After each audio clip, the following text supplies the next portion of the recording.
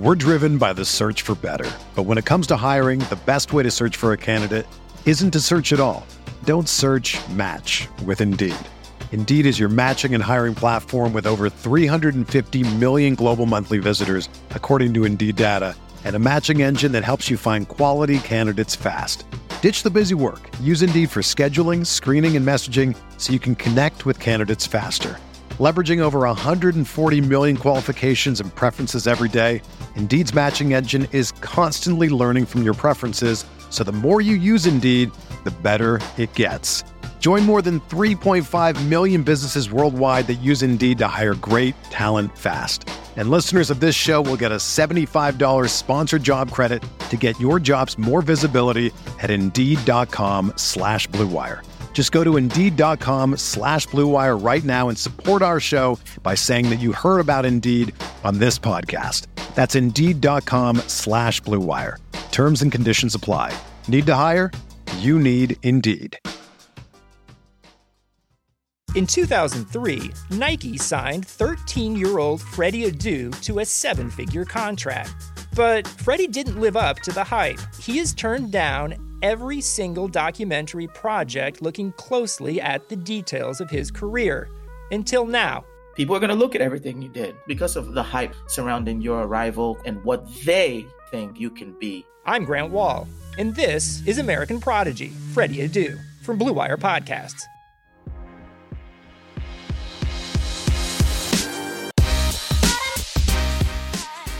Welcome to the Bearcast, a part of the Blue Wire Podcast Network. This episode is brought to you by Indeed, Pepsi, and BetOnline. Enjoy the episode, Cal fans.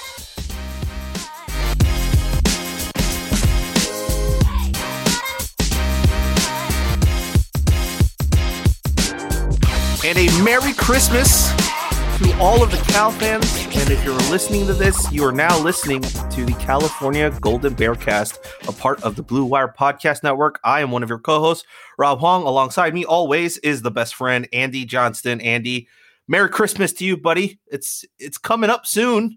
It's right around the corner. I was going to say, you went with the heat, with the fire. You're like, I went with the fire. Christmas out the gate. Happy holidays, happy Hanukkah. I think it's actually Hanukkah right now. Yeah, Hanukkah, Kwanzaa, whatever it is, you celebrate, happy whatever it is. And this is, of course, the UCLA Bruins main podcast, as that's what we're going to talk about today. Yeah, I don't know if UCLA even has a podcast, so no, we're stealing it. I guess we are. This is it. Welcome.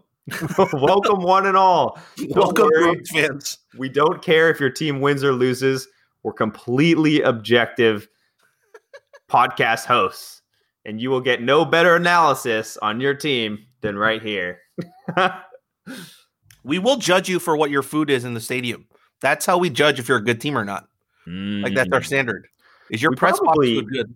Oh, yeah. That press is box true. Food good or bad? That's where we're going to judge it. If it's bad, yeah, I will say Levi's was damn good. Damn good. Levi's was pretty damn good. Yeah, that was. And that wasn't even an NFL game. That was them prepping us for a college game. Yeah, I would wait with bated breath to see what it would feel like for an actual Niners game. The other one that was good, not great, was Chase Field. Good, not great. And then, of course, beloved Memorial. Good, not great. Yeah. Well, that's probably I think it's a tad lower than good, not great. I don't know what a notch lower than that is. I don't want to say anything too negative because, at this point, my press pass getting accepted is 0 for 2 in COVID world. So let's just, it's great. It's awesome. It's excellent. I think the best one I heard was at North Carolina. You know how when we went to go play there, I think it was one of our writers, Peter, maybe Ray, I think we gave them the passes, but they said there was like pulled pork in the press box. Like, it was like North Carolina barbecue in the press box. I was like, that's legit. Like, I'm stoked for like when we go to Auburn or like when we go to, I think even Notre Dame should be like outstanding. Right. I didn't even think of that. Yes, those would be awesome. Better get my better get that vaccine. And you better get my passport ready. You got 2 years. You got 2 years till those games. I mean, the one on the top of my list for next year is what? Probably the TCU game, like going out to Dallas. That's probably, if that happens, that probably has that's going to be like a good food weekend too. So, for sure. The funny thing, this has nothing to do with Cal Sports, but here's the thing. Newsflash, nothing happened this weekend. So I feel like I'm taking some liberties here. We're pretty open to what you're listening to. The impending doom that's about to hit after this, which is, I'm guarantee you have forgotten about this. Remember the California Real ID? Yeah. Did you get one? Technically, yes. What? Yeah. You're one of those procrastinators. No. Let me tell you, it's not my driver's license that's a Real ID. So I actually had to renew my passport. And when I renewed my passport, they gave me the option. I think it was like an extra $15, and I would get a passport card, which I can use to travel to, let's say, Mexico and Canada, like to cross the close borders. But that passport card is a Real ID. So I was like, why would I go to the, like, I get why, because you'd have to carry another card, right? Like on top of your driver's license. Yeah. But I was like, I don't need to go wait in line at the DMV for this when I can literally click a button and order it. Wow. So I was just like, I don't mind carrying an extra card if I need the Real ID to get on a plane. If I'm just sticking in my wallet anyways, it's not a big deal for me. So I went that route. Well played, sir. Well played. Well, for the rest of us that didn't go that route, just wait till the pandemic's over. And it's like, oh, by the way, you have 3 months to get your Real ID in order to travel without a passport. DMV efficiency. All right. Have you heard the horror stories behind like getting your Real ID? Dude, anyways, we don't have to bore you. I went to get one and I failed. And so I have a normal ID. And it was like a year before the deadline. And I was like, well, I'm definitely not going to come back here. So this was my one shot. I'll see you in a year. That's my pro tip here. Just order yourself a passport card. Okay. That's the low key pro tip here. If you don't mind carrying another card around with you when you travel, just order yourself a passport card and save yourself the trouble. I don't think I mind. Yeah. If you don't mind it, yeah, it's such an easier way. Yep. So, yeah. Onwards. So if you didn't know already, the Cal game got canceled this week. Sorry, a mere 8 break that news for you. Yeah. You didn't. Yeah. If you didn't know, if you're listening to this, if you didn't know, a mere 8 hours after it was announced. So I'm not talking about the Washington State game being canceled. I'm talking about the game this upcoming week that we had scheduled against Arizona that said literally on the Pac-12 Network's tweet, had all the games have a time and TV broadcaster. And then for our game at the bottom, it just said to be announced or to be determined, which everyone kind of knew it's not happening. So to backtrack a little bit, like let's run through the timeline. Cal travels to Washington State or to Pullman on Friday. Saturday morning, they get the news that there was a COVID positive test, which means that they had to contact trace. And through the contact tracing, I think it knocked out our D line again. I think that's what's happened. So that happens. The team is stuck in Pullman with no game to play. I got a text message. Andy, I'll let you know who sent me the text message later, and I think you'll have a good laugh about it. But I got a text message. Let me get you the time that I got this text message. All right, because I think it's hilarious. It's, let's see, 11:17 a.m. I got a text message that says game canceled. That's it. That's it. That's all it says. And he's like, yeah, I don't think the news is out yet. Not sure if anyone had heard. And then I looked back into our work Slack, into our Right for California Slack channel, and I put into our streaming thing because we were supposed to have a guest this week at 10:15 a.m. Literally an hour before. I wrote, blank is joining today on our live stream unless something changes last minute. And an hour later, that news drops that game's canceled, and then Nick, of course, comments in that channel. He goes, "So did something happen last minute?" Oh yeah, all right. I deserve that one. I spoke it into existence. You can blame me for that. But yeah, I started watching like all the guys' Instagram videos and like stories, and they were just like hanging out in Pullman, like they were like walking back, and they were sad, but I don't think they were like upset. Like I think they're so far into the season with so many cancellations like this. It's like it happened. Like it's a positive test. There's nothing we can do about it, and it's just they're going about their day. But the first time it hits you hard, right? Yeah, the heartbreak tweets that came out. Yeah. The fourth time, you're like, all right, dude, just get this over with. Like, it's the same thing with us. Like, I didn't have any negative reaction to it. I just laughed. I was like, all right. And then with the Arizona game, I was like, why even announce it? Yeah. Like, seriously, yeah. Just why even waste your time, Pac-12? But maybe it didn't take them too long to just throw TBD on there and then cancel it 8 hours later. But yeah, I mean, yeah. To be fair, like it wasn't just us, right? Like we all of us who kind of have been following this all year have been like, all right, looking at the dates, like they need to quarantine for 14 days, like isolate all that stuff with the contact tracing and minimum 7 to 10 days.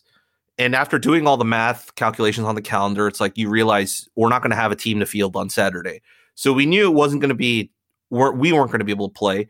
And then the announcement comes out from the Pac-12 that Arizona also like had unavailable players. So the game was going to be played regardless. I think one of the two sides was definitely going to have issues. So that happened. But I believe the guys went sledding.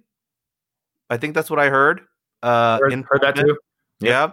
I thought I put out that tweet, which got a ton of likes. Like that we were the only NCAA team this season to go on a mid-season trip to Pullman for a team bonding activity in the snow. That's incredible.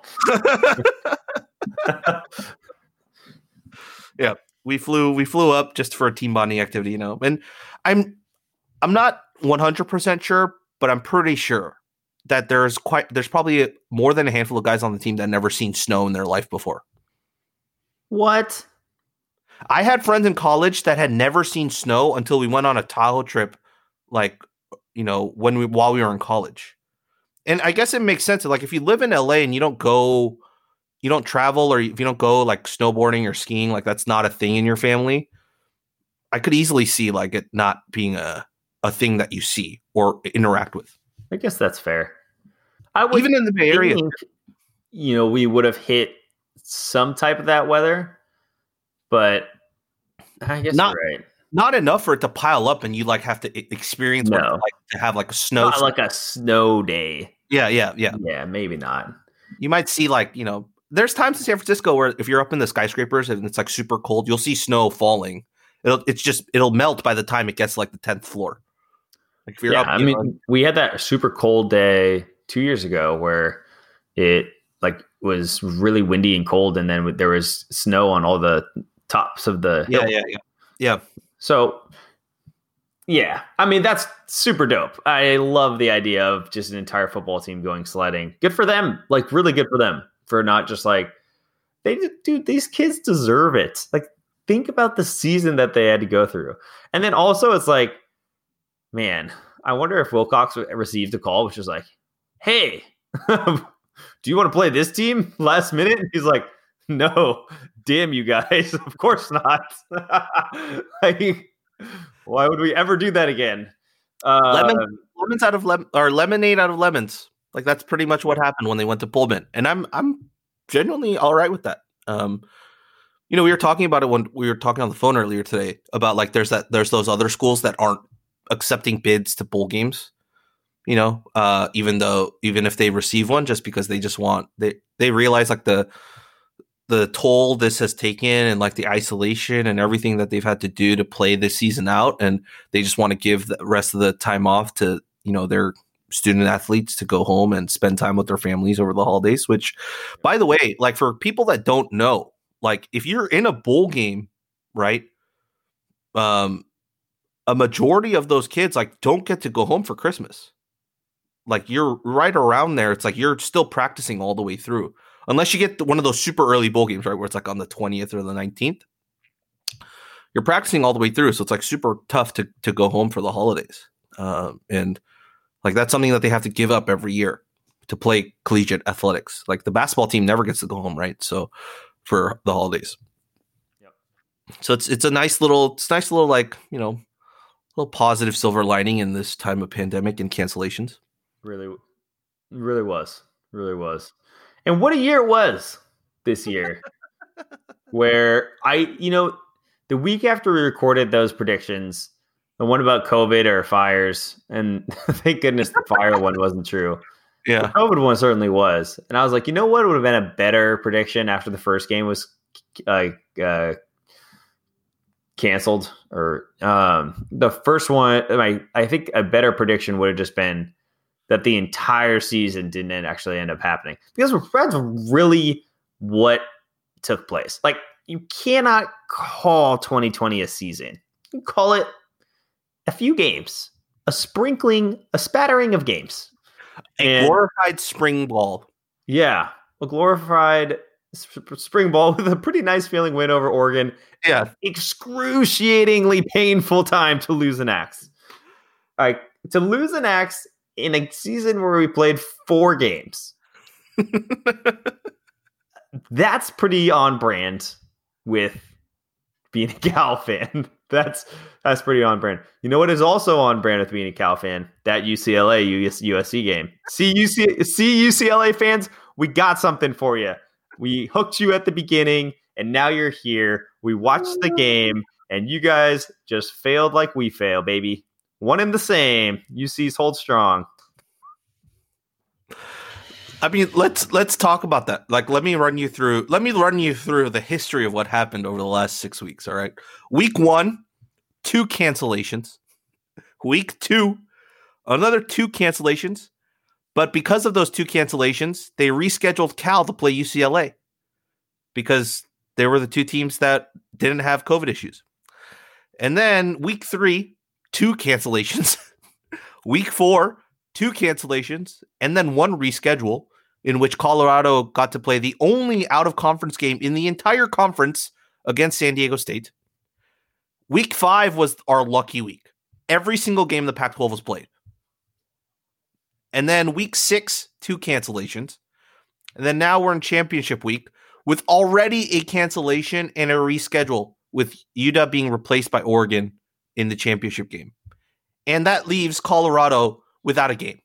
And they had an amazing season. Yeah, they had an amazing season. They're just sitting there like, you're not going to give us another game here? Yeah. Some miscellaneous of what happened this season too so far. One team relocated, which was Stanford when they basically moved up to Seattle. One coach was fired last week. I know, and we didn't get to play Arizona. Yeah. Of course. 1 year. They gave up 70 points. We had, just the perfect year to play Arizona, and of course we get canceled on that one. We're going to end up playing, depending on what happens with the new schedule for next season, like if this season, if they're going to keep going with the alternating years, or if what we were supposed to play this year in terms of a home schedule gets pushed to next year. Like, do you get what I'm saying here? Yeah, no, 100%. I think that changes because if we don't push what happens this year, then we play Arizona next year. Yeah, and they're going to be their first year under a new head coach. So still not as good as playing them right now. Yeah, still not that much. No, not at all. If you look at the game we had scheduled, and then Washington State, and then you were going to tell me that we were going to end up playing Arizona, Trey was right. We were going to win out and go to a bowl game. Yeah. That was going to be the 2020 season for Cal. I think it, in a lot of ways, would have ended on another positive note. But I don't think that this year has really warranted or earned positive notes of anything. So it's more on brand with 2020 to have it be this way.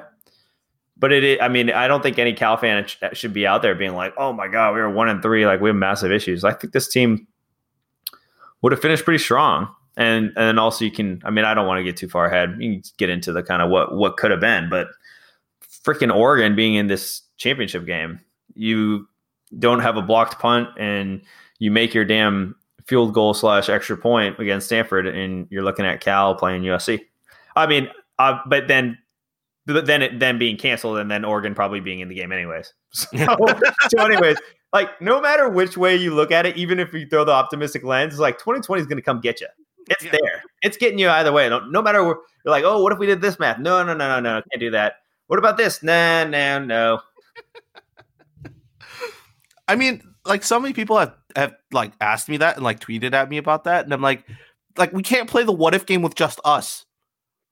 Like, you know, like if Oregon had just beaten Oregon State, and regardless of what we did, they would have gone. They would have still gone to the championship game, right? Like even if we held the tiebreaker, because they would have had one more win over us. Like it yeah. My big thing too is like none of it matters. Like, that's the beautiful thing about this. USC winning that game, while it would be fun to see, I legitimately had fun watching USC UCLA. That was a extremely fun game to watch, except if you're a UCLA fan. See, still good content for the UCLA crowd. Glad to have you here. All right, but I don't think if USC beats Oregon, I don't think they're getting in the playoff. I just don't. Like, the season has been such a disaster in the Pac-12 and everywhere else, but like the rest of the leagues kind of had that like late August to September magical grace period where they got like 4+ games in. But your SC's not getting in. An undefeated team, or they'd be 5-0. Yeah, no, 6-0, 5-0, 6-0. Yeah, versus what team that's played like 10 games? Nah, they're not doing it. Mm-mm. I don't see how they would even make the playoffs, even if they had beaten Washington. Like I see all these SC fans on Twitter upset about like, we're not, even if we beat Oregon, like we're not going to get in because Oregon's it's like a lowly team. Now, like Oregon and Washington is a 1-game difference. Like they're not. It's not like, you know. Yeah, it's hilarious. I mean, Washington played all 3 games? Yeah, they played 4 games this year, and Oregon's played 5. Like the 1 game won't make a difference in terms of who you're playing. Like the games that they lost are both 2. Like you're not. It's not that Notre Dame Clemson game that's happening this weekend, right? Like it's not that type of. It doesn't have that weight. Like I don't know why you're upset. But I mean, they're not going to get in over Bama, Notre Dame, Ohio State, Clemson. I still think Texas A&M probably has a better right to that 4th spot than an undefeated SC team. And then you're looking at, what is it? Since A&M's only loss was that Florida game I watched, right? So that was a pretty close game too. And yeah, I mean, I don't think if you're looking at an 8-1 A&M team, I think that's, I think and you probably are, given that they're playing Tennessee. I just don't see any way that SC is making it in. I think it'd be better for the conference if they did. Absolutely. Do I actually think they'd be a fun team to watch? Sure. I mean, their offense, man, dude, they have playmakers, but I think they probably get mollywopped anyways. It's like I'm not really sure if they would make any good impression, but I mean, this game's meaningless. So this whole you have to ask yourself, was it all worth it? For the sheer entertainment value, it was. For the sheer entertainment value, like if that's the only thing we're looking at. There were some good games in the Pac-12 this year if you were an uninvested fan. Like if you had no vetted interest in any of these teams, there were some really good ones. Like the Arizona State walloping of Arizona, like it was just fun to watch. Like Herm Edwards like brought out like all the trick plays, like, and they were up multiple touchdowns. Like 35-7. Yeah. He's throwing like weird trick plays out there to score more. Like I love it. I absolutely love it. Like Colorado shellacking of UCLA to start off the year when everyone thought it was going to be a down year for Colorado. Like, you know, even the USC Arizona State game to start off the year. It was a good game. Like, that was an awesome game. Like if you weren't invested, the Oregon State game was fun. The Stanford Oregon game was fun. The big game was actually a good game. Right. even the Washington State Oregon State game was weirdly fun, like earlier in the year.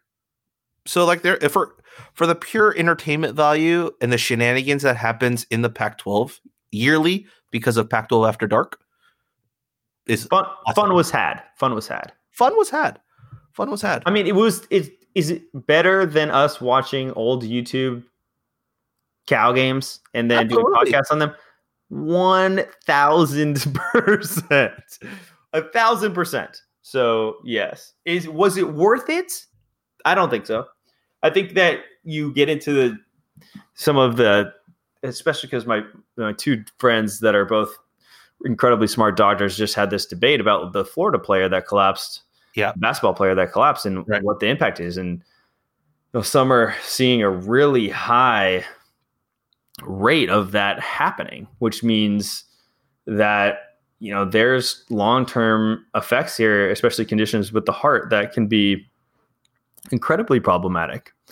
And subjecting, if you knew it was going to be this much of a disaster, I don't think there's any way anyone in the Pac-12 would have said yes. I mean, and I don't know if a spring season would have happened, but I mean, let alone anyone in any conference in the entire country. No, like SEC still would have played.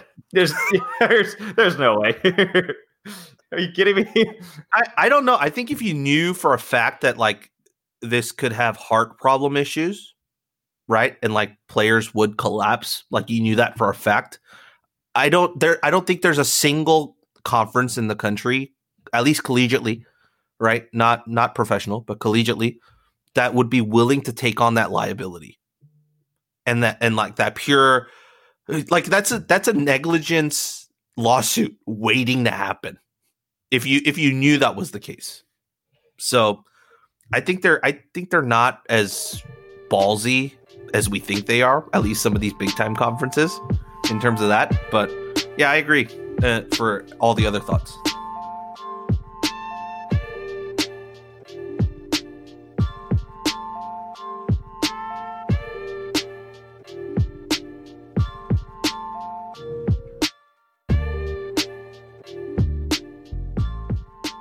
"2020 has already reshaped how we work, and it's almost over. Businesses across the globe are challenged to be their most efficient, which means every hire is critical, and Indeed is here to help.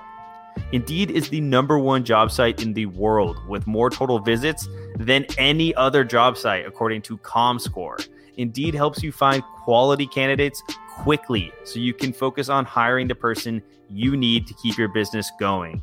Unlike other sites, Indeed gives you full control and payment flexibility over your hiring, and you only pay for what you need. You can pause your account at any time, and there are no long-term contracts. And now Indeed's new way of matching you with candidates instantly delivers a short list of quality candidates whose resumes on Indeed match your job criteria that you can contact the moment you sponsor a job, making Indeed the only job site that can move as fast as you do.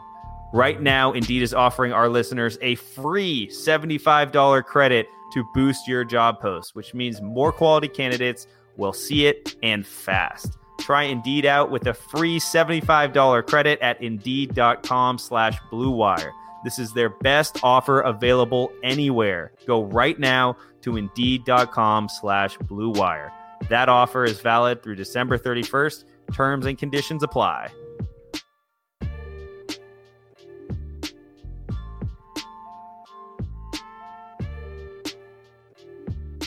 Thanks to a lack of natural athleticism or commitment or overbearing sports parents, fewer than 1% of 1% of 1% of people will ever play professional football. But instead of entering the NFL, they've joined another league, the League of Football Watchers. This football season will be different, and Pepsi is here to get you ready for game day, no matter how you watch. Pepsi is the refreshment you need to power through any game day, because Pepsi isn't made for those who play the game. It's made for those who watch it. Pepsi, made for football watching. You'll have to sell me on the SEC, but yeah, it's hard for me to believe that. I mean, I also think the same thing. Like, who's had a bunch of really dumb takes this season has been Dabo. So I also would need to be sold on him as well. Well, thankfully he's in the ACC, so we don't have to worry about that. He's alone in the ACC. True, but I'm just thoroughly unimpressed with him so far this year too.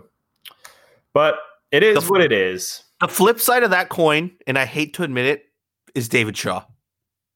Yeah. Like the other side of that coin. Absolutely stellar.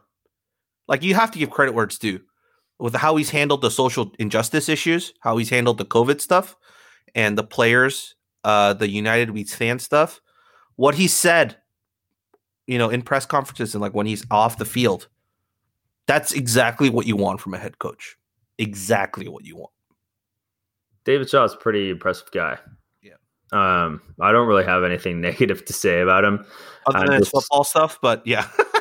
I'm happy that we're on the same, competitive field, I think, as Stanford. And that is in part to him. But should he, when he was being looked at for NFL jobs, I think you and I are on podcast record being like, yo, take them, get out of here. Because, go somewhere else besides Stanford. Yeah. He's a good dude. Like, really, really class guy. So I really can't say anything negative at all. And I will talk negatively about Tiger Woods because he went to Stanford, because he was at that big game when he said that Stanford was going to win.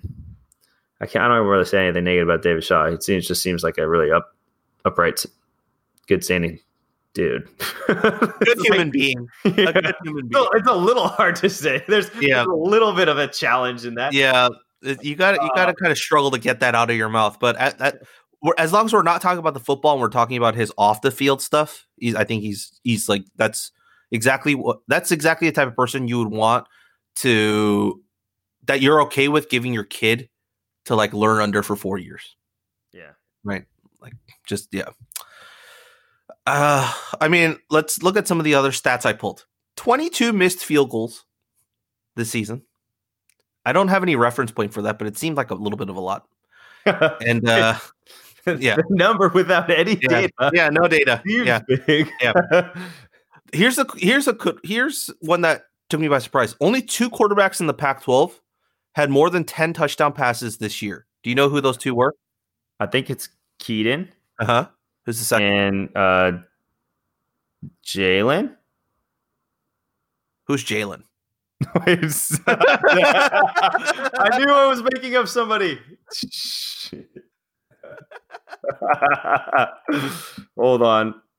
Hold, please. Are you talking ASU or Washington State? They're both Jadens. Jaden. Yeah. I knew it was Jaden, dude. I was like, damn. This is why on the days where I wake up early, man. All right, was I right? Is it Jaden? It's not. It's actually Tyler Shuck. What? Yeah. Really? Tyler Shuck has 11 touchdowns on the season, and I think Keaton Slovis had 15 on the year. What do you think the peak of the rest of the conference was? Like, what was the highest after them? 6. You are absolutely correct. 6 was the highest. There were a few guys with 6, but I think Garbers was one of the guys that had 6 or 4. Did he have 4 or 6? Either way. So yeah, the 2 guys led the pack with double the amount of touchdown passes. Dude, Keaton is so good. This offense is just perfect, and he's just ridiculous. Him, I will say though, like Jaden's incredible. But also the other person who I was super impressed by was DTR. DTR was having an Aaron Rodgers level game. That game that he was having against SC, he was slanging. At one point, I think he was 22 of 25. I was literally like, "What has happened? Like, where is this coming from?" And he's putting the ball in pockets that are narrow, like NFL windows. And I was just wildly impressed with that. Chase's stats: 62.5 completion percentage, meh. 771 yards, super meh. 6 touchdowns, 3 interceptions, so 2-to-1 TD to INT ratio. That's all right. And passer rating of 120. It is just a point higher, not even a point 4 higher than his 2018 stats. Do you remember all 3 of his picks? I remember one. Well, the tipped pass. The tipped pass one is the one I remember. And I don't know if I could blame him for that one. The other 2, I can't remember. And that's the thing. Oh, I should know this. Well, UCLA, right? Right. Oh, yeah. Right. I'm going to guess that he had 1 against UCLA, and he actually had 2 in the Oregon State game. And hasn't actually thrown he hasn't had an interception since, so that's good. Best game. But he's played, Oregon two games? Probably. Yeah, 2 games. Best game was Oregon State. 315 passing yards, 3 touchdowns, 2 interceptions. Yeah, I mean, he was playing super well that game. I do remember that. They were driving that final drive, too, if it wasn't for that tip ball. So, anyways, I mean, look, looking at the standings right now for the conference, it's like SC's 5-0, so they played 5 games. Colorado played 4. UCLA played 6. Utah's played 4. Arizona State's played 3. Arizona's played 5. Washington's played 4. Oregon's played 5. Stanford's played 5. Oregon State's played 6. Washington State has played 3. And we've played 4. So the average is coming around somewhere between like 3.5, 4. Like that's the average of games played for each team in the conference. Would you have said that would be a good place of your prediction? Like, would you think that would have been around what your prediction would have been if it was the number of games played? Or did you think that we were going to get through, like for your prediction, like, did you think we were going to get through at least like 5? No, I think when I was doing the prediction pod, I was thinking much more optimistically, like there would only be 1 game that would have been postponed due to COVID. Yeah. I just felt like there was a lot of excitement. The season was coming back. We were sort of looking ahead. All right, only 6 games. Doesn't seem impossible, all West Coast. So not a lot, maybe thinking not a lot of exposure. I don't know how much of it we were tracking with, hey, there's going to be holidays that are going to increase case count. And if those type of things, I don't think that was like top of mind. So I think that was more optimistic. I don't think I would have ever. And that's the thing, though. If you had told me back then and been like, yeah, you're going to get like an average of 3.5, 4 games across the conference, I would have been like, what is the point? I think it's a lesson for all of us. The Pac-12 had the right decision. I think most of us knew it was the tough, but the right way to go. And they walked away from it because they looked over at their neighbor, if you will. And they're like, damn, my neighbor's not wearing a mask and they're getting away with it. So, this totally hypothetical, by the way. Hopefully not. This isn't a political issue, but yes, my neighbor's not wearing a mask. Tommy's never wearing his mask. It looks like he's having fun with his kids outside. So I want to do that too.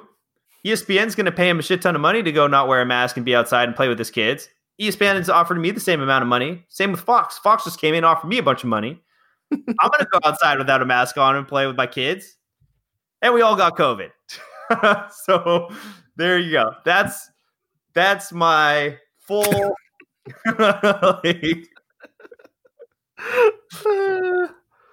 we had the opportunity to be the better parent. We opted not to take it, and we kind of got what we deserved.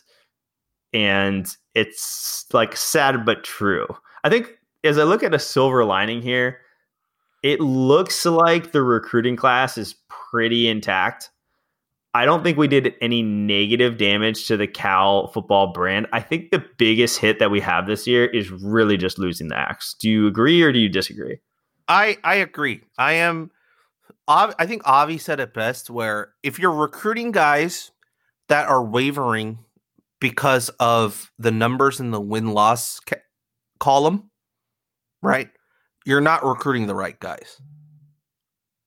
That's all fine, but they're high school students. Right. and then also Right. And I get that caveat. But let me add one more too. Sure. Maybe I'm not talking like win-loss, but I'm talking like, hey, this offense looks kind of boring. Like some of those takes. Now, we talked about this. I'm just mainly playing devil's advocate because I think that this offense has featured receivers and running backs and tight ends and fullbacks in a way that they haven't been in the past. And so Spider 2 Y banana. Yes. Yeah.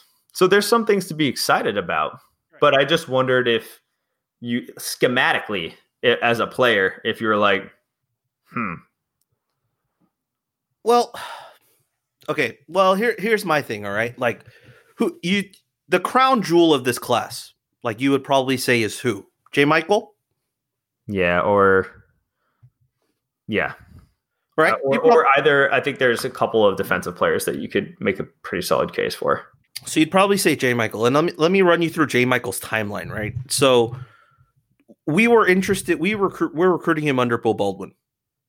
So he learned everything about what his role would be in the Beau Baldwin offense, correct? Correct. Right. Beau Baldwin gets fired. No. Or moves on. Moves on. Whatever. Timing was about the same. So he moves on. We bring in Bill Musgrave. Our wide receiver coach stays the same in Toller, but we implement a brand new offense. Now, if you're J. Michael, would you commit to a school that you just got to connect with the offensive coordinator in what you're doing? Or would you feel more comfortable committing to a school that had the same coach that had been recruiting you for some time? Like if it just from a normal perspective, from like a rational perspective, you'd probably lean towards the school that you knew what it was gonna be.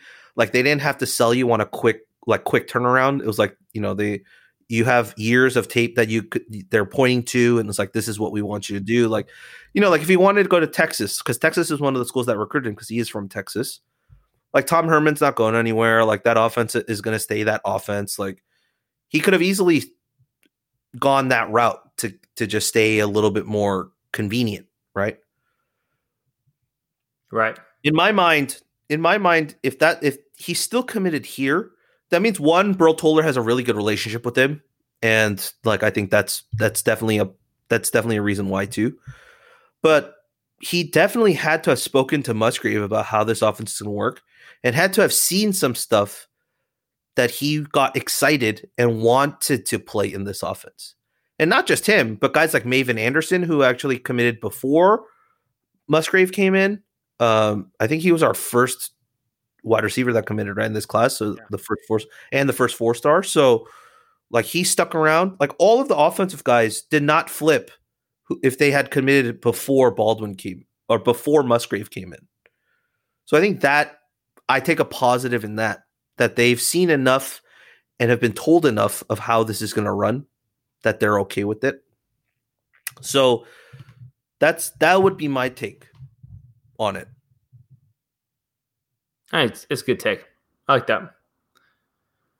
I think it all makes sense. It's hard to tap into the mind of an 18-year-old, but I do think like everything that you're talking about, like the fundamentals of getting in early, establishing the relationship, that's how we've been able to win some of these bigger players. Is because of the fact that they'll talk about the fact that we were there first. We built the relationship. I also think that another area too is like potentially that to some respect, maybe we're not in on the players that would be more wishy-washy in their decision making. Right.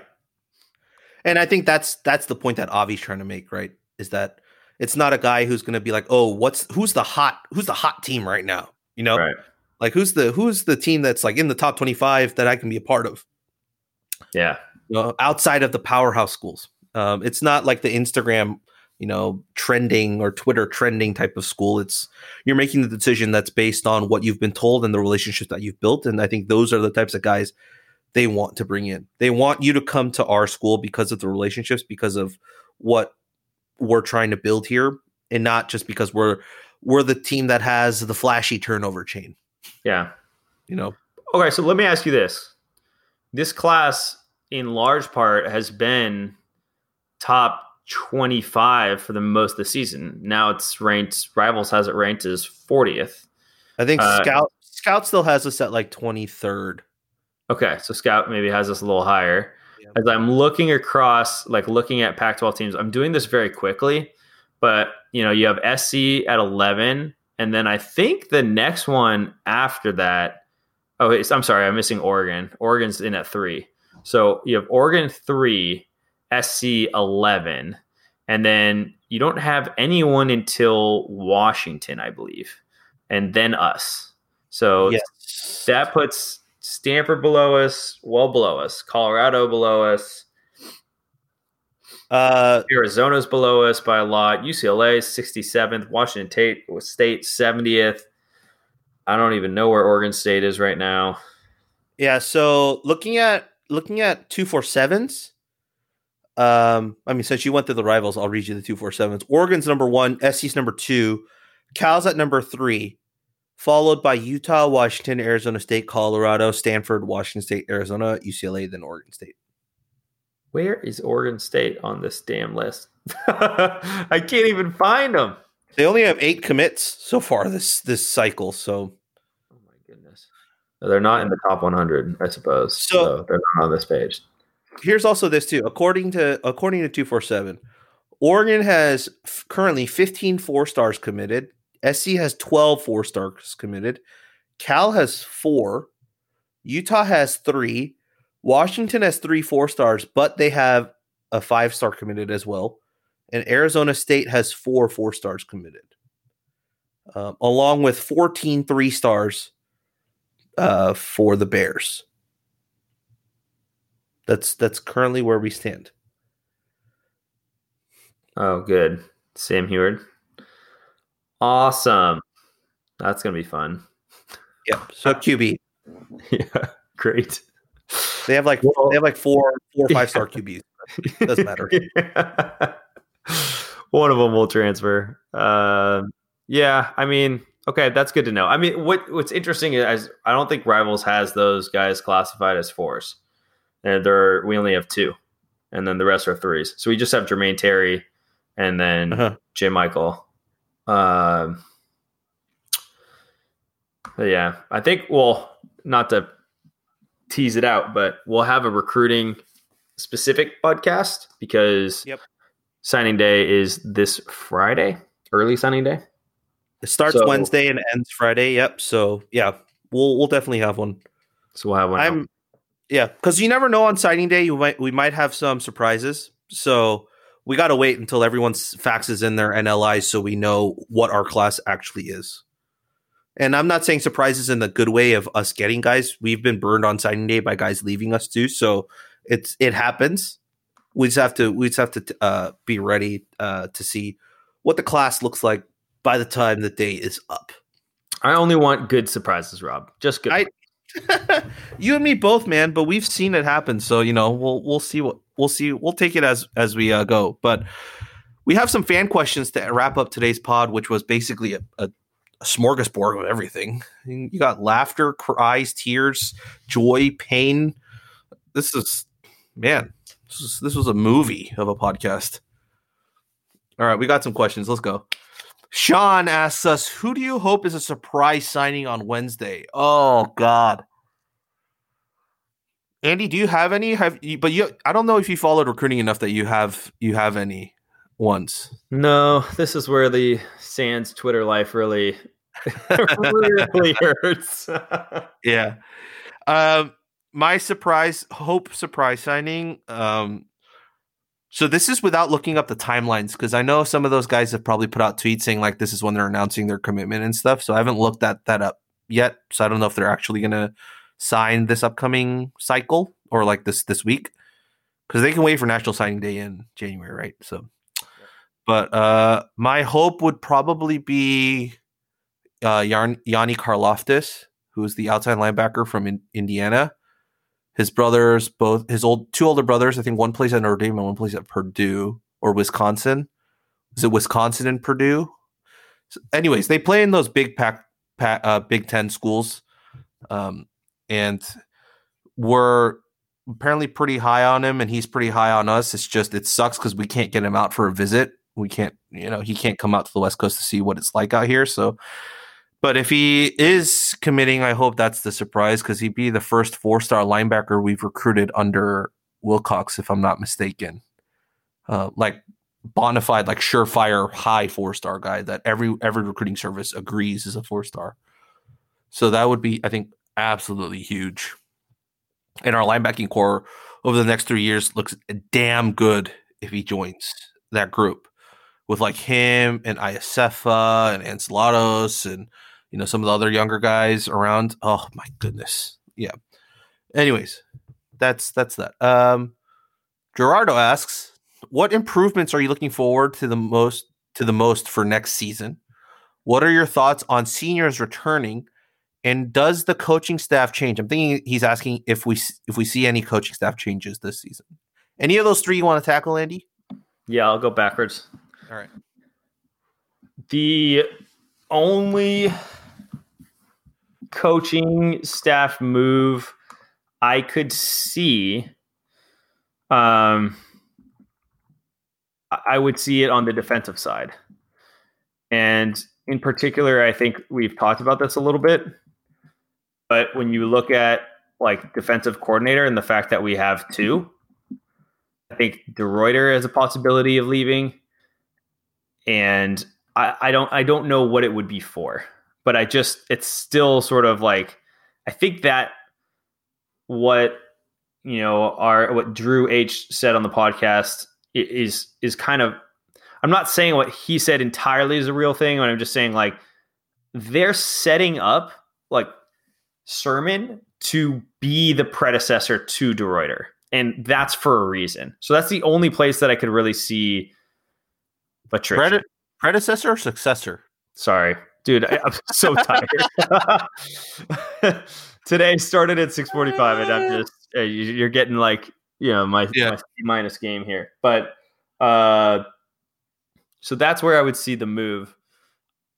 Gerardo, I am far too close to this season still being alive, and now that it is dead, I haven't even thought about areas for improvement or what it could be. Hopefully it would be Chase getting more familiar with coming like out of more under center, and maybe the offense also adapting to him. I think both of those things, I think it needs to be two ways. I think Musgrave needs to figure out, okay, like, hey, what I liked about watching the UCLA game was they were still running a lot of RPOs, and you could just see like how it messes with the defense. Yeah. And so I did find myself kind of being like, oh man, I kind of miss those. So I just think like if we can establish more options for Chase, like the better off we'll be. And I think that's a big area to focus. But for me, it's offense. I don't have any. The defense just stepped up. So one of my big predictions was the defense would take a step back this year in the Pac-12, and they really didn't. So that's awesome news for us. That means we have we can become a Wisconsin type program that's just rotates in and out. That's great. We have consistency, kind of like a higher floor, maybe a lower ceiling, but the floor is raised. So, you feel good about Cal football every year, rather than when we were under Sunday, we're like, well, we could as easily go like 3-9 as we could go 9-3. You don't really know which way any game's going to go. So there's a little bit more predictability to it. What was the second question? I missed that one. What are your thoughts on seniors returning? I guess he's asking like, who do you think might return? So I think Cam's gone. I think that's pretty obvious. Like, yeah, he's going to go to the NFL, and he's got good tape from the season that will just further boost I really would be surprised to see anybody else. There's always going to be some sort of like transfer movement, so on and so forth. It sucks that we lose Luke Beckett. That's just, is unfortunate. I think Coyne stays. I'd be shocked if he made the jump, and I'd wonder why, because I think he was just kind of tapping into some of his potential later in the year. Elijah Hicks also would be someone to kind of have an eye on, and I don't think that he showed enough quite yet to warrant, and he's learning a new position. So I think he'd want another year of tape before making that type of decision. Maybe we get a sneaky surprise on offense. Like Kakoa had a really good year. Maybe he gets some good feedback from scouts and he decides to make the leap. But that's it. So I still think like that's what I think about this Cal team as a whole. Like we come into the next season very similar as we come into this season. But I'll tell you what the big difference is going to be. We're not going to project ourselves to win 10 games or 9 games. I think we're going to be back to the 7-8. We'll probably look at our schedule depending on out of conference. And my guess is we'll be at 7 to 8 wins, and we'll come down conservatively because what we saw from the offense was concerning enough to be like, yeah, we're not like totally there yet, but the usual kind of 7-5, 5 feels reasonable. Yeah, I think the floor is 8. I honestly think the floor is 8. No, we can't do it. I think it has to be. Floor is 8. What have we learned this year? Well, because our 3 out of conference games, I think we win. Because I believe it's Nevada, TCU, is it Sac State or UC? Is it Sac State? Yeah, something along, or Cal Poly. One of those in that range. So yeah, I think we secure the 3 wins there, and then I'm looking at like the teams we always play, which is Oregon, Washington State, Oregon State.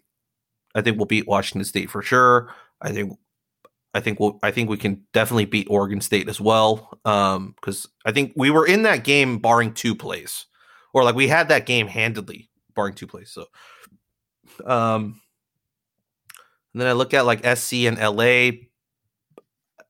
I think LA got better as the year went on, but I still don't think they're that great of a team like altogether. So I think there's winnable games, and especially if we get Arizona next year too, like there's another win secured there. But yeah, I think the floor has to be 8, especially when you have, and I don't want to put this all on Chase's shoulders, but when you have basically a senior quarterback, it's the year to do it.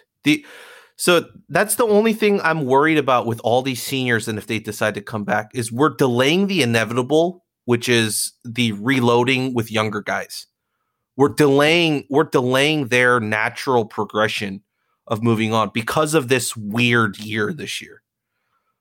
Because normal guys that would have been gone in 4 years now get that 5th year or that 6th year. And it's clear that this staff prefers to start the older guys than give the younger guys a chance to start. The only exception to that rule was Iosefa, right? But that's all. You're talking defensively. Right.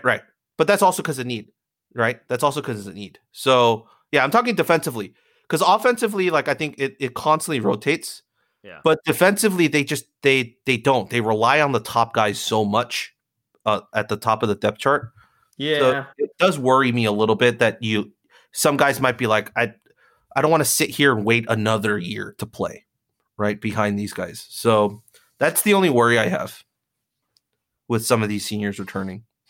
And I think maybe some of those guys who get that another year like might decide to like go on and go to grad school somewhere else and just take on another challenge at another place. I could easily see that happening too. Right? Like guys like Zionde, like I would love for him to be back, but he'd be back for his 7th year. Like would he want to come back for a 7th year? Would he want to come back and play his 7th and final year here? Like would he want to go do it somewhere else? Like you just don't know. Yeah. Coaching staff change, and we'll move on to the final question with this, is Ragel's name has been talked about with the Arizona job. Whether he gets the head coaching job or is poached away as a coordinator or like, a high profile assistant for Arizona, it makes a lot of sense because he recruits the state well. He has a lot of ties to the state as well. I think, and he's been a head coach in the high school game in Arizona. So it makes total sense for them to do that. And if Arizona were to hire Regel as their head coach, I think it'd be the smart move. It'd be that move of like, we're not getting a big name. We've done that twice already and it hasn't fully paid off for us. We're going to get a guy who's local. We're going to recruit the state of Arizona well. we know we're a basketball school, so we're going to improve our football slowly. Like, we're not going to try to look for that quick turnaround. And we're going to build a guy who can get us the in-state recruits from the ground up and just build. And I think that would be the solid way to do it. That's the only move I see potentially happening. I don't think any Cal fans losing sleep over that, but I do think that hurts the program with his connections to recruiting. I'd be pretty shocked if they jumped for a guy that didn't have any head coaching experience at the collegiate level. That would seem risky to me, but absolutely maybe on I don't know where they would put him, but on a coordinator type thing or maybe associate head coach. But I still don't know. Like, this year would give me pause on that type of hire for the output we saw on the field. But I think it's a good point. What seniors do you see going to the NFL, if any? I mean, Cam, surefire. I think Cam's gone. I think some of the offensive linemen, maybe, like Curhan, I think might be gone. Safel, I think, has said that he wants to be back. So for them, it's for the guys that are like in school seniors, like not on the football field in terms of their eligibility. It purely depends on grad school stuff. Can they get into like even like, because I think the requirement now is you don't have to be in grad school. You could be going for like a certificate program and stuff too. So can they get into any of those here? Like, you know, can they delay their graduation? Like, can they push a couple classes to like another semester and stay around and play and do those classes? I don't know. There's some logistical stuff they're going to have to go through to do that. But yeah, that's the only thing. As I said, if you have your final year here and you've already been, or your final year of college athletics and you've already been here for 3 years or 4 years or even 5 years, maybe you want to take that final year and just go and do something, because maybe you realize like you're not going to become a pro, right? You realize you're not making the NFL. So why not use this last year to like kind of use it as like a travel year? Like, go play in a state or for a team or anywhere, or a new conference, maybe the SEC, like who knows, just like test your ability, see what it's like and live in that type of environment. Maybe. If any Cal players listening to this podcast, just turn it off. Yeah.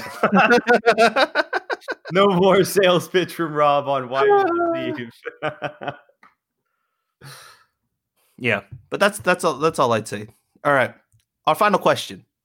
Feels like both the offensive and defensive lines are still major weaknesses on this team. In what ways can we hopefully see improvement going into next year? This is from Southpaw on Twitter. You got any takes for this, Andy? So the take was that the offensive line and the defensive line are still major weaknesses. Yeah. I don't know, man. Did we watch the same team on the defensive line? Like, Brett Johnson was monster. My favorite player plays on the defensive line, Tevis. I saw that I thought there was a lot of improvement on the defensive line. And I think that we're adding to that with some good guys coming in this next class. I also think I thought the offensive line was pretty solid. I didn't have any complaints. I actually felt like they did an exceptionally good job considering that they had to rotate young guys in. I think if you're going to look to be optimistic anywhere, you have an offensive line that now has starting experience in the two deep.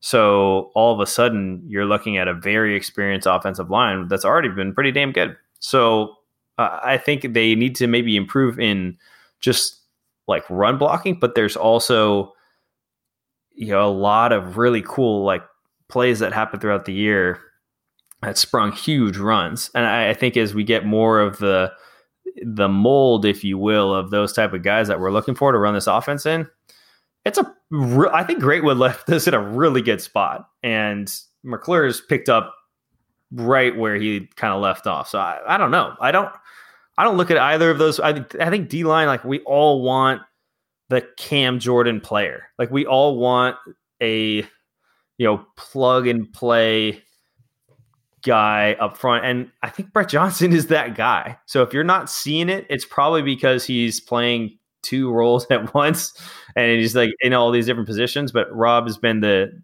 champion of Brett Johnson being in utilized in his strength. So once we can match his strength with strength, I'll let Rob speak to this. I think that group gets better, but I didn't feel like this was the years with Sonny where we were just getting run over by like the SCs or Oregons who just have bigger guys up front and could just run at will. I did think that our defensive line, played pretty damn well. I think Andy's absolutely right, particularly about the offensive line. I will say though, the offensive line, there weren't any moments where the offensive line played exceptional, right? They were also never bad. Like they were pretty much like at average and just teetered like into below average or above average. Like that's the movement that was on the scale regardless. Like Hithloday, who's the football analyst at Addicted to Quack, like he said it best, and he's a little bit more pessimistic about the Cal offensive line, but one of the lines he said was there's not a significant drop off between the starters and the backups. And take that however you will. In a bad point of view, it's that you don't have any place to get better. But if you look at it from a good perspective, there's no drop off. You're going to get the same production regardless if you put in the starters or the backups. So that's the thing with the offensive line, and they're getting younger and they're getting bigger and they're getting more athletic. I think that's the thing too, is that you're asking the offensive line, like you have pulling centers and stuff in this offense. Mm-hmm. There are things that these guys have never done before, and athletically, to get up to speed and the conditioning that you're required to do certain things from this scheme is different from what you were asked for the last 3-4 years. So their conditioning has to be different. The way their weight train has to be different. Like where their strengths are and where they're putting on their weight has to be drastically different. So there's going to be that transition scenario with that offensive line, but I still think they've played pretty well to that degree. The defensive line, yes, I am the champion of Brett Johnson. I am his hype man. But I will say, if you're going to say major weakness, the only view I could say it is a major weakness is because we lack the depth. Right? Because we had 2 nose guards that were available for us to play this year. They did not play a single game for us. Maldonado, I think played 1 game and then he was injured for the rest of the season. Stanley did not play a single game for us this entire year. That means we had to plug Brett Johnson back into that nose guard role, which I don't think he can do adequately, but that's not his spot. He's like a JJ Watt type of guy on the defensive end that just wreaks havoc, right? That you want to isolate him against a tackle or a guard as much as you possibly can, not put him smack them in the middle of the defensive line where they could double or triple team him at will. And that's basically what happened. But it was clear in the Oregon game, like when you gave him one-on-one opportunities, he makes the offense pay.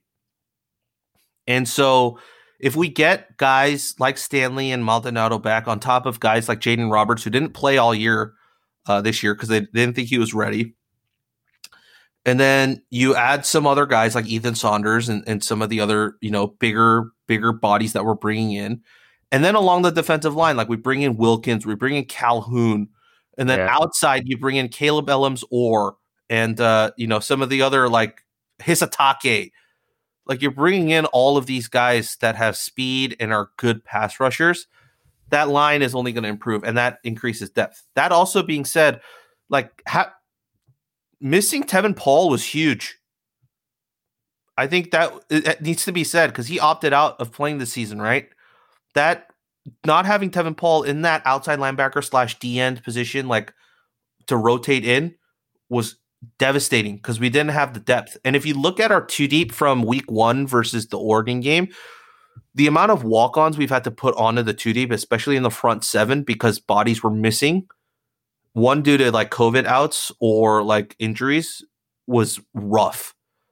But I think now with this incoming class, the roster composition gets a little bit more balanced with the style that we want to play. We don't have as many offensive players anymore. I think we're stacking more to rotate the linebackers, to rotate the defensive line. I think on the roster now we'll have like 4 or 5 nose guard defensive tackle type guys. which we didn't have for the last 3 years. Like the last time we had it was like Chris Palmer, like who was like freaking amazing. And that's the type of guy we need for this defense to work, is that 300-pound guy who doesn't need to like, get sacks or anything, but just drags like a center and a guard or both, all three, like just away and just opens it up for everyone else. And then you saw that in the Oregon game. When they did that to Brett Johnson, you opened it up for Cam Good. You opened it up for Braxton Croto. Like it just opens up how we play our defense. So in terms of weakness, that's my only thing, is we lack the depth. But I think that depth is coming real soon. Anything else? No, that's it. That's a good note to end on. That is a great note to end on. Well, if you've been listening to this is the California Golden Bearcast, part of the Blue Wire Podcast Network. You can find us on any of your podcast listening platforms. And if you're already listening to us, then you already found us. So you're good, man. You're good. You can find all the written stuff at writeforcalifornia.com. We are doing a live stream for signing day. I believe signing day starts on Wednesday, but I think we're planning for Friday because we want a little bit more time to prep. But you can do that. You can join us on Twitch or on YouTube and watch along, ask questions. We'll be going through every single guy who signs, watching his tape together, talking. And all our writers are going to have little blurbs that they've written and from their tape that they've watched, and we'll talk about all of them. I think it'd be a fun, interactive show to talk about our recruiting class and still talk more Cal football. But yeah, you can find us on Twitter at Golden Bearcast. You can find us on Twitch at twitch.tv/Golden Bearcast. And for YouTube, you can find the Right for California stuff at youtube.com/Right for California. You can find me on Twitter at Rob11HWNG. You can find Andy at Andy J Beast Mode. Granted, Andy might not respond to you for 24 to 48 hours, but he will respond to you at some point. But yeah, 2 to 3 business days for a response on Andy on Twitter. That's usually how it works. Customer service. But that's it for us. And Merry Christmas to all you folks. I don't know if we'll do a Christmas podcast, but Merry Christmas, Happy New Year's, Happy Christmas, Merry New Year's, Happy Holidays. We appreciate everybody. We do. We love you all. And as always, go Bears. Go Bears.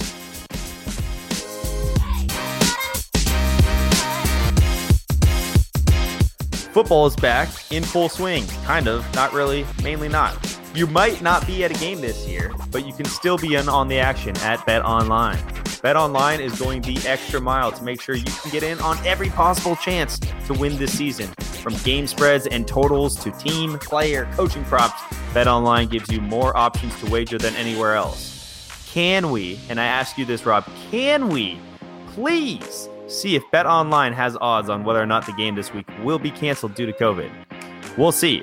You can get in on their season opening bonuses today and start off wagering on wins, divisions, and championship futures all day, every day. Head to BetOnline today and take advantage of all the great sign-up bonuses. Don't forget to use the promo code BLUEWIRE at betonline.ag. That's BLUEWIRE, all one word. BetOnline, your online sportsbook experts.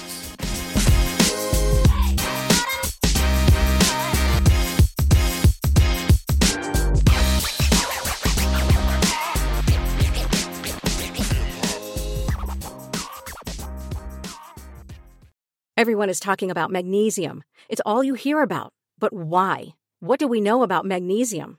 Well, magnesium is the #1 mineral that 75% of Americans are deficient in. If you are a woman over 35, magnesium will help you rediscover balance, energy, and vitality. Magnesium supports more than 300 enzymatic reactions in your body, including those involved in hormonal balance. From functional medicine doctors to mental well-being and female hormone experts, we all know that magnesium is the one mineral to improve all aspects of well-being and health. But which one? Magnesium Breakthrough from Bioptimizers, the trusted choice recommended by leading experts with 7 best-absorbed forms of magnesium to ensure your body receives the support it needs for overall well-being. Go to bioptimizers.com/balance today and use code BALANCE10 for 10% off. Support your journey to wellness at bioptimizers.com/balance.